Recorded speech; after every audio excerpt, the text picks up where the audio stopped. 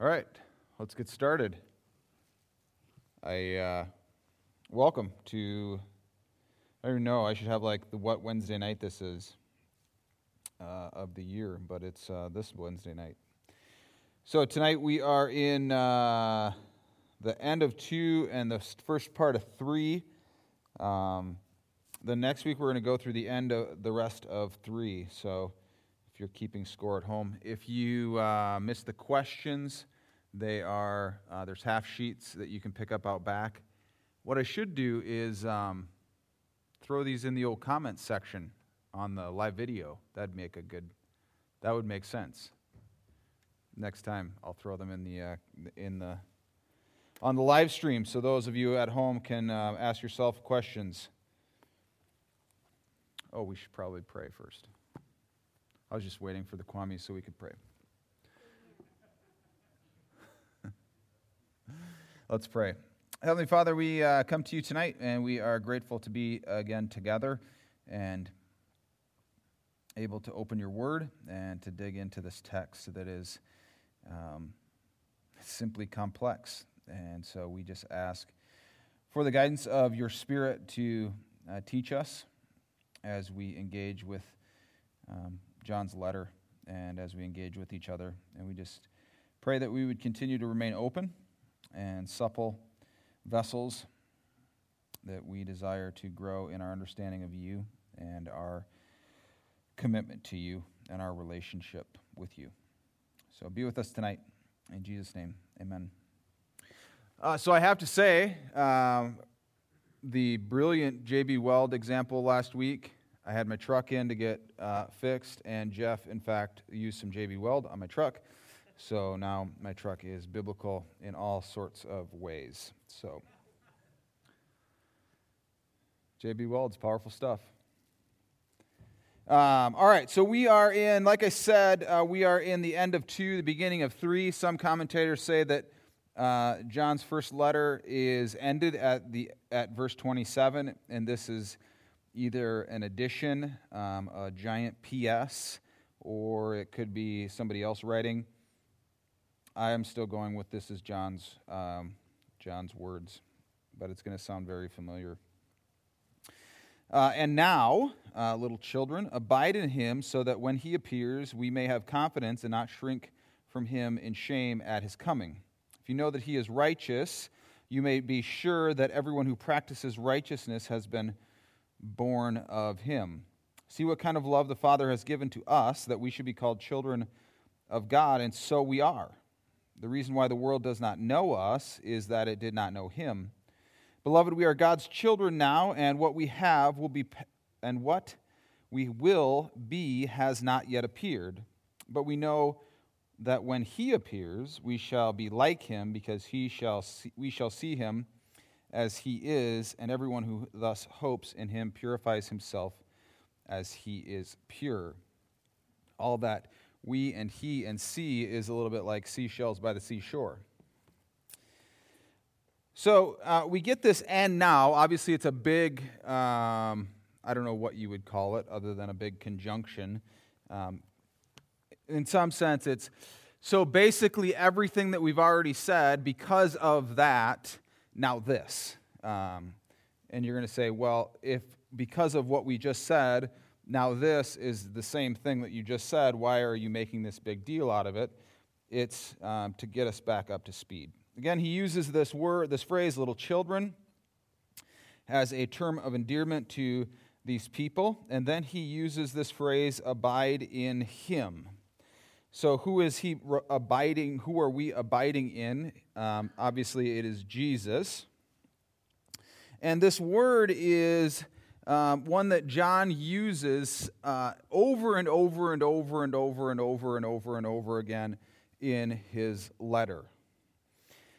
And it's very important that we grasp what this word means, to abide or to abide in him. It's not a word that we use on a very regular basis, certainly in our vernacular, but it's this sense of remain, or I like to think about marinate, or brine oneself, soak oneself in Christ or cleave to Christ. I like to think of it this way, or I thought of it this way, and I'm going to go with it.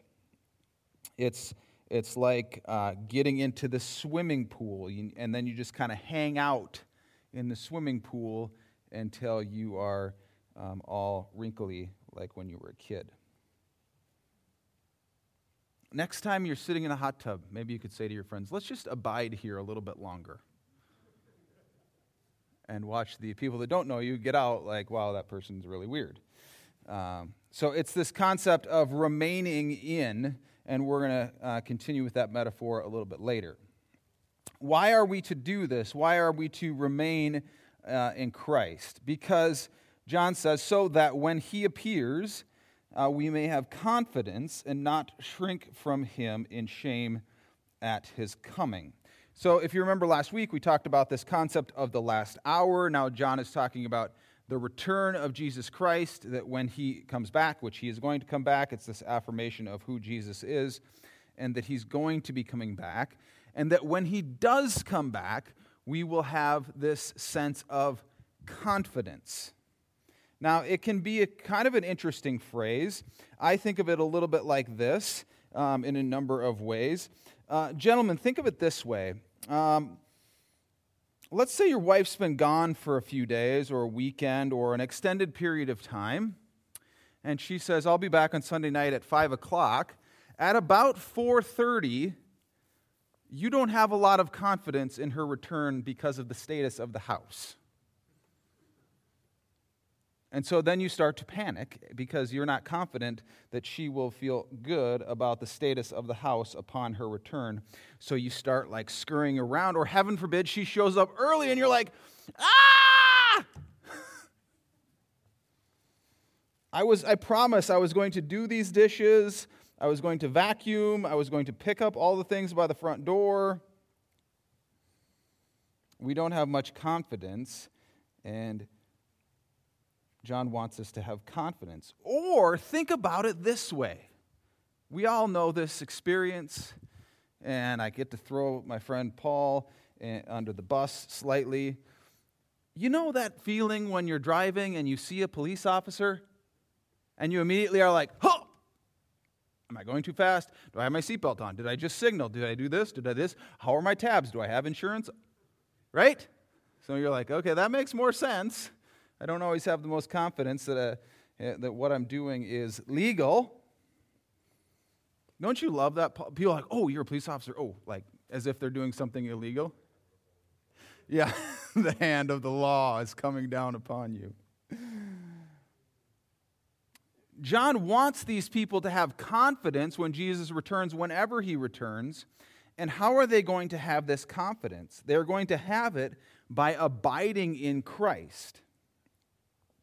And so he's saying, if we abide in Christ, when he appears, there will be no shame, there will be no fear, there will just be confidence that he is going to welcome us into his presence. And part of that deals with their behavior. He says, if you know that he is righteous, you may be sure that everyone who practices righteousness has been born of him. And we get into this concept again of, if you are born of Christ, what you do is righteousness, and if you are not born of Christ, then what you do is not righteous. And we're going to try and flesh that out a little bit more later. Part of what John is doing, remember, is these tests to see where people are at in their relationship with Christ. And then he gives us this image of our relationship to the Father. See what kind of love the Father has given to us, that we should be called children of God. And so we are. Now it's interesting because he's been referring to them as little children throughout the book, or throughout the letter. And now he says, and you are also children of God, in this familial relationship. I had 5 pieces of bacon for dinner, and I'm a little thirsty. It was delicious.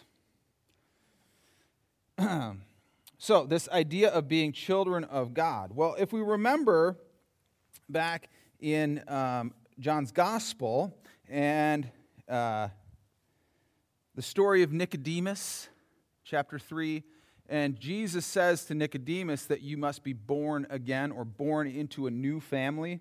John picks up on that theme here and says that we are children of God, or that God is our Father.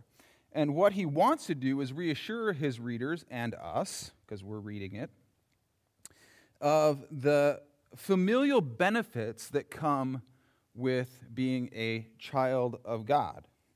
And so it made me think back to when my dad was working at KYNT. Have I told this story about calling in the morning? So my dad was the manager of KYNT, Yankton's home team, AM 1450. It's where Tom Brokaw got his start in radio broadcasting.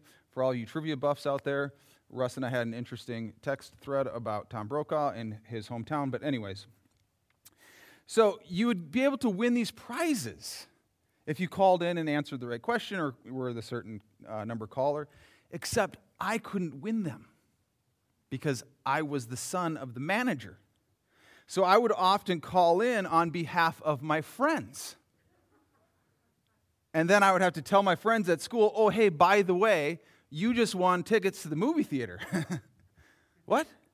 Yeah, I couldn't win them, but I wanted to win them for somebody else, and so I won them to you. Because one of the perks was my dad would get these free tickets, and so we could go to the movies, or we'd always go to Worlds of Fun and Oceans of Fun and to the Royals games, because that was a perk of being a son of my dad.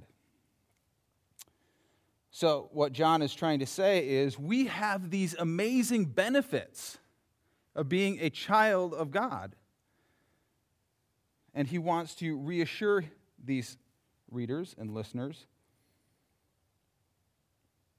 that we have this loving Father that extends us these amazing benefits.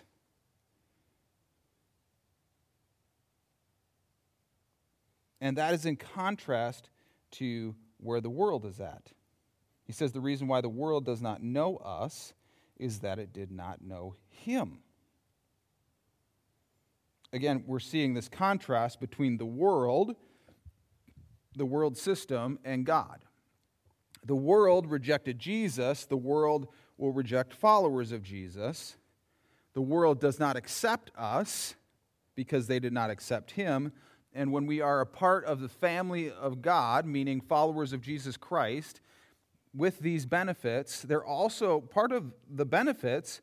There is some stipulations that come with being a child of God, and one of those stipulations is rejection by the world.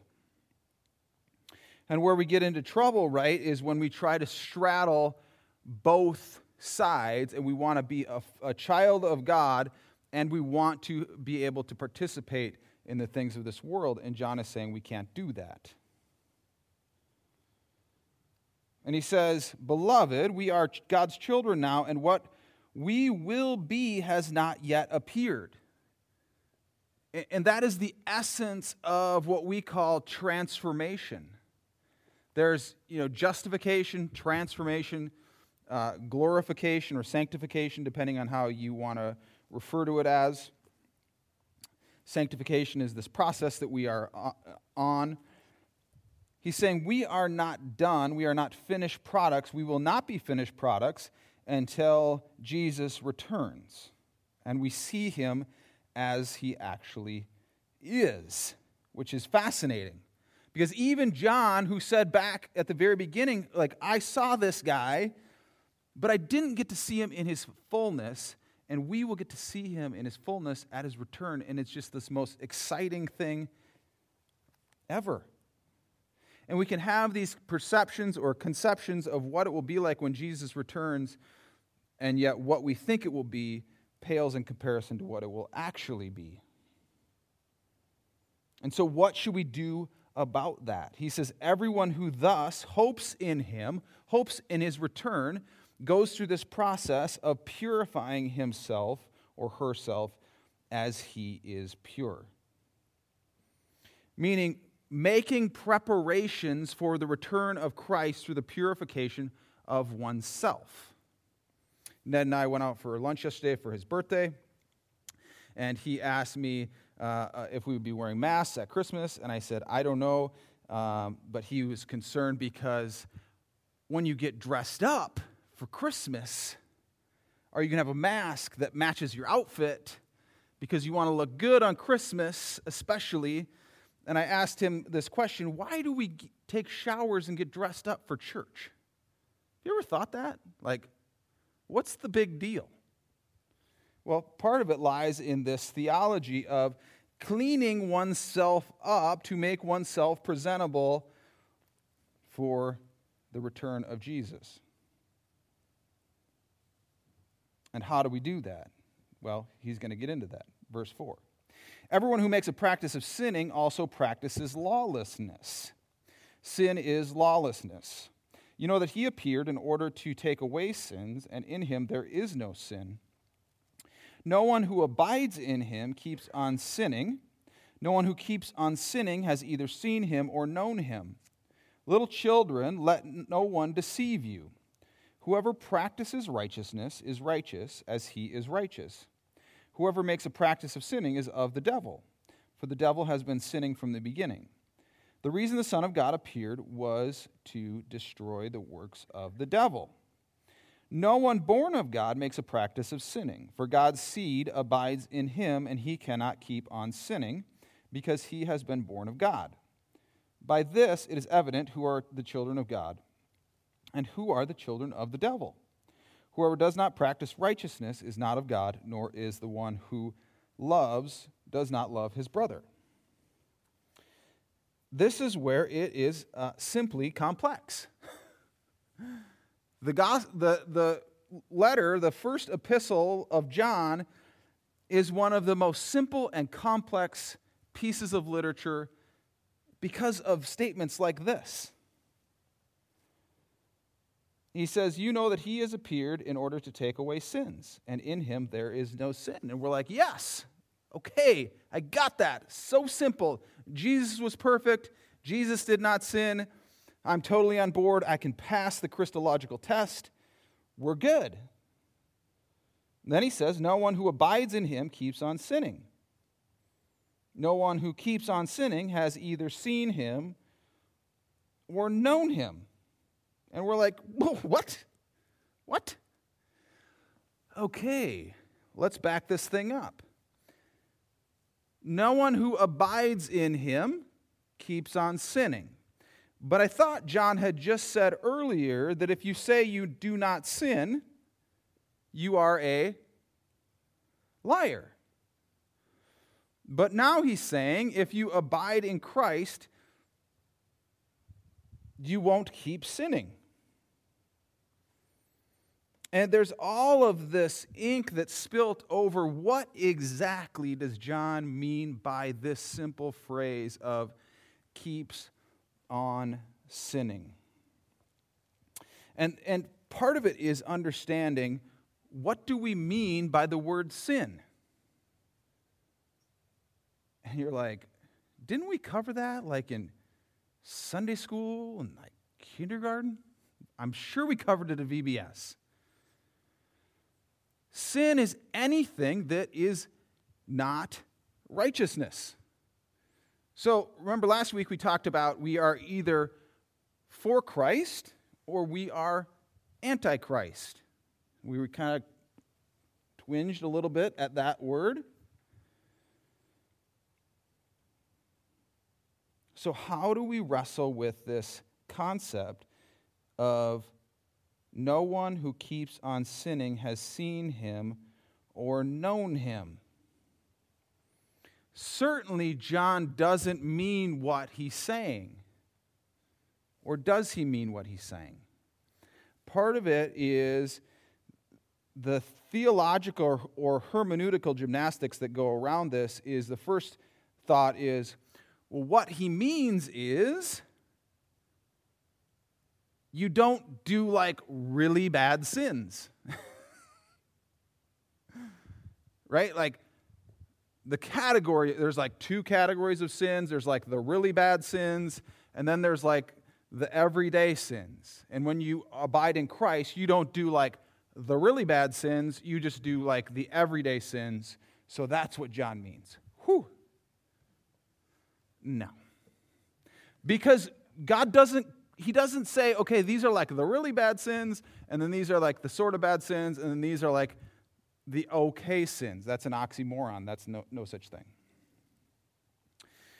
Then there's the argument that, well, what he means is the perpetuation of her habitual sin. So when I come to Christ, I have these sins that I do on a very regular basis. And when I come to Christ, then I stop doing those habitual sins. I certainly continue to sin, but it's not the habitual sins. So therefore, I'm better off than I was before. No, he clearly says, like, you're not going to sin. So that doesn't necessarily work. So could it be that John is setting us up for a standard that we cannot achieve? Because I thought the whole idea behind this letter was to encourage us and assure us of the salvation that we have in Jesus Christ. That is true. Is it possible that John is setting a bar so high not to make us think we'll never get there, but to think, wow, that's way up there. Let's give it a shot.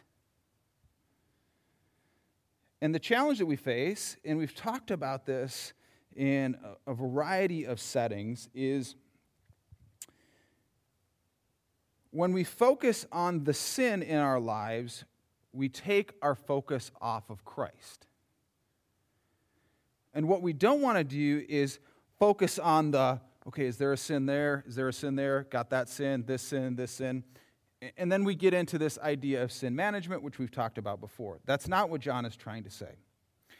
What John is trying to drive home in this section is the encouragement of what does it look like when we are fully abiding in Christ. When we are fully abiding in Christ, sin leaves our realm of possibility or our desired actions. It's like the swimming analogy. If you say, Eric, I would love to go swimming, I just don't want to get wet. That doesn't work. And some wise person is saying, it does if you wear a dry suit. Okay, so funny, haha. When we are abiding in Christ, we are immersed in His presence, in the presence of the Holy Spirit, and we are drawn so focused in on the place where we're at in worshiping Him and being united with Him that the sin that exists in our lives becomes an afterthought or non-existent. The challenge becomes, can I, this side of heaven, ever be fully immersed, fully abiding in Christ? That is the question that we wrestle with. Because we have this thing called the human nature in us that is constantly pulling us away from our abiding nature in Christ. And so what John is saying is, when we abide in Christ fully, then everything else moves by the wayside. Because when we think about sin at its core is 100% selfish. There isn't really a thing that exists that is unselfish sin. And so when I am fully focused on the other, Jesus, I'm not focused on myself. And if I'm not focused on myself, the sins that exist in my life become secondary or non-existent. Because we definitely want to abide in Christ. Because the alternative, well, we're going to get to it here in a second. No one who keeps on sinning has either seen him or known him. Seen him or known him. These are two key phrases that I think all of us can relate to. This concept of being seen is so important. Because when we live our lives, when we feel like we aren't being seen by people, it's not a good feeling.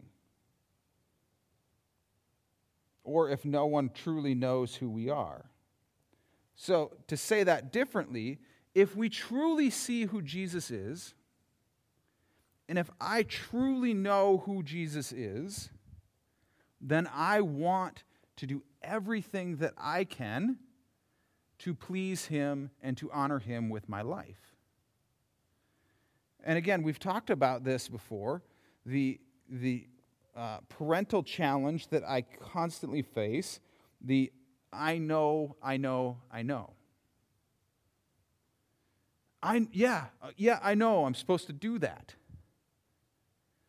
Then why aren't you doing it?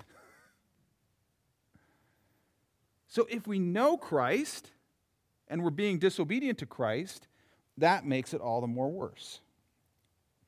And John has this optimistic belief that if we truly see who Christ is and we truly come to know who he is, then we won't be drawn over into this life of sin or sinning at all.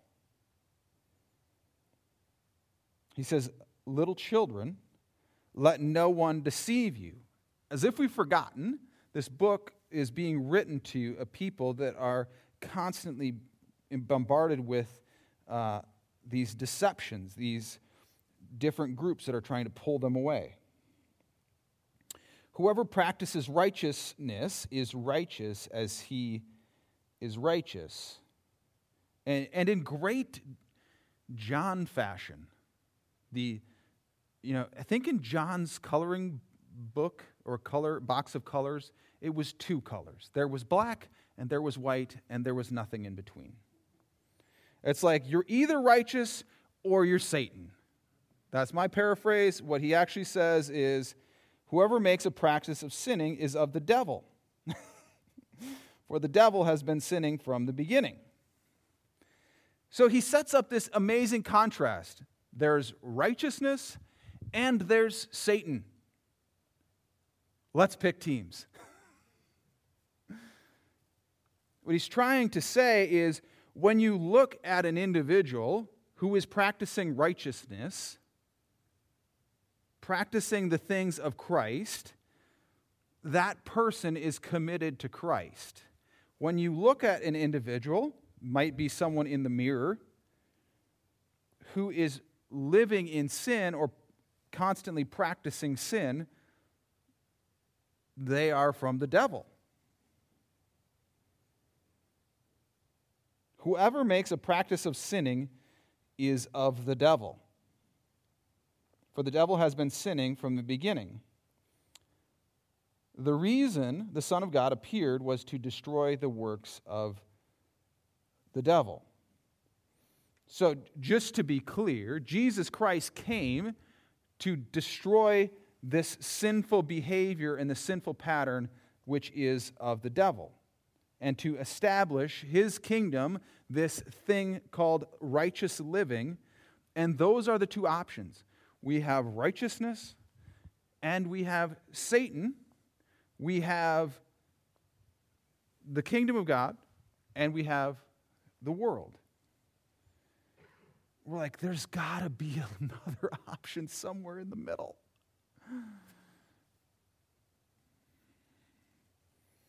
Part of what I think John is trying to do is give us such clear, hard lines that there's no confusion. Because he circles back and he says, no one born of God or to say no one who is a child of God, no one who is a part of the family of God, a true son or daughter of God, makes a practice of sinning. For God's seed abides in him, and he cannot keep on sinning because he has been born of God. So he's talking about this idea of abiding in Christ and not sinning. And then he says, if we are true children of God, we will not continue to sin in the way that we have been sinning because we have been reborn, regenerated into this new life. So then we think about, let's be honest. I keep sinning. I keep sinning. Brent asked at lunch, all right, so who has sinned today? And I was like, me. Well, how do you know? Well, because I know that I've certainly had thoughts, negative thoughts about other people, that I would never say those things to their face, but I know they're not righteous.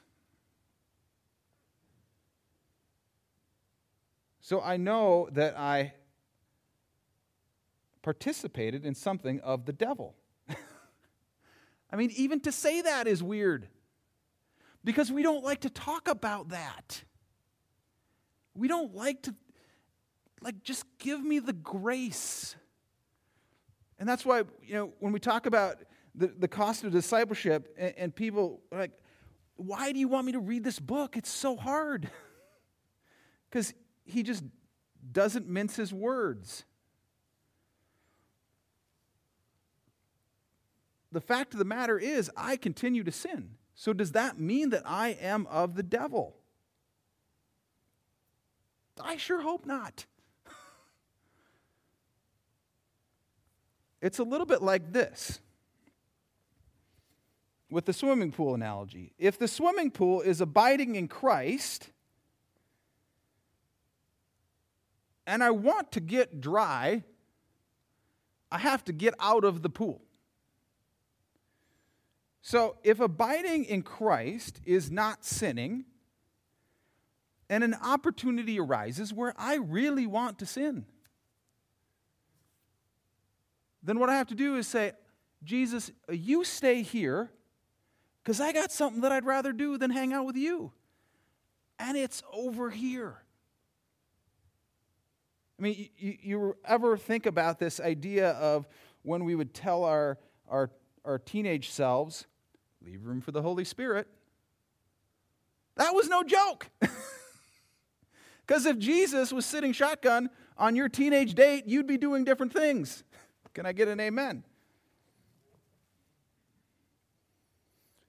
What John is trying to communicate is when we are abiding in Christ, truly present, and we desire to go and sin, or we do go commit a sin, we have abandoned that place of abiding because the two cannot coexist. And he says, the seed, God's seed, abides in him.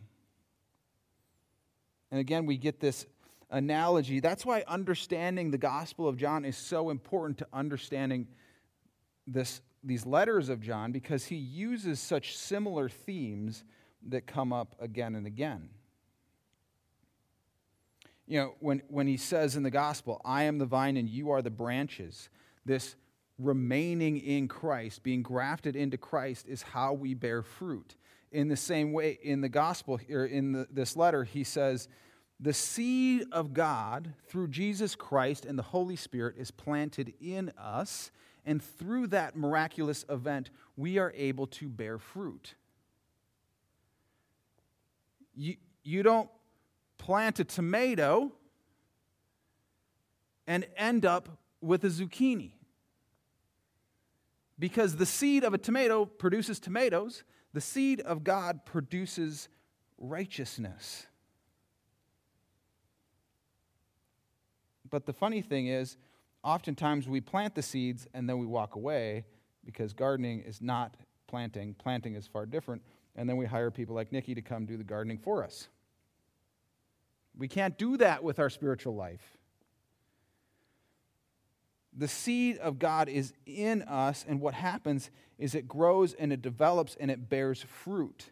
And that fruit is not sin. That fruit is righteousness. He says, by this it is evident who are the children of God and who are the children of the devil. Whoever does not practice righteousness is not of God, nor is the one who does not love his brother. Wait, that was a hard left-hand turn. You went from these ambiguous phrases to something so specific. Did I mention that I had 5 pieces of extra salty bacon from McDonald's Meats, and it was delicious, and now I'm very thirsty. Apple cinnamon bacon. You know, when you're near Clearwater, you just pull in, you just buy the bacon, stock up. That's not very Lakes Proud. Sorry, David. No apple cinnamon bacon at Cub. I can't see if you're laughing, crying, sneering, sticking your tongue out at me.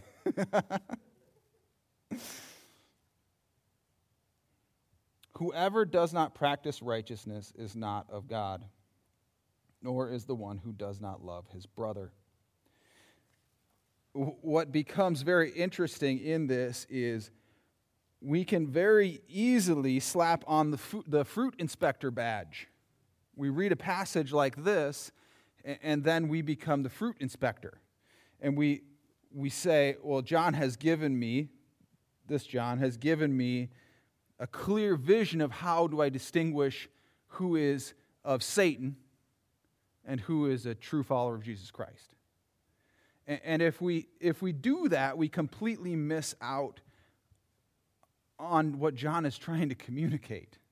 John isn't trying to give us a rubric for going around and evaluating people in our lives who are like, Satan, probably God, definitely Satan. That's not the point. The point is to say, we are known by the lives that we live and the fruit that we bear. And when we look around our lives, we can examine, is what I am producing in my life of God? Is what I am producing in my relationships of Christ? Are the thought processes that I'm having about myself or other people, would I say that they are pro-Christ, righteous, or would I say that they are anti-Christ and of the devil? And I understand this is not how we usually talk, especially about sin. But I have to believe if we looked at the decisions that we make in our lives and we truly saw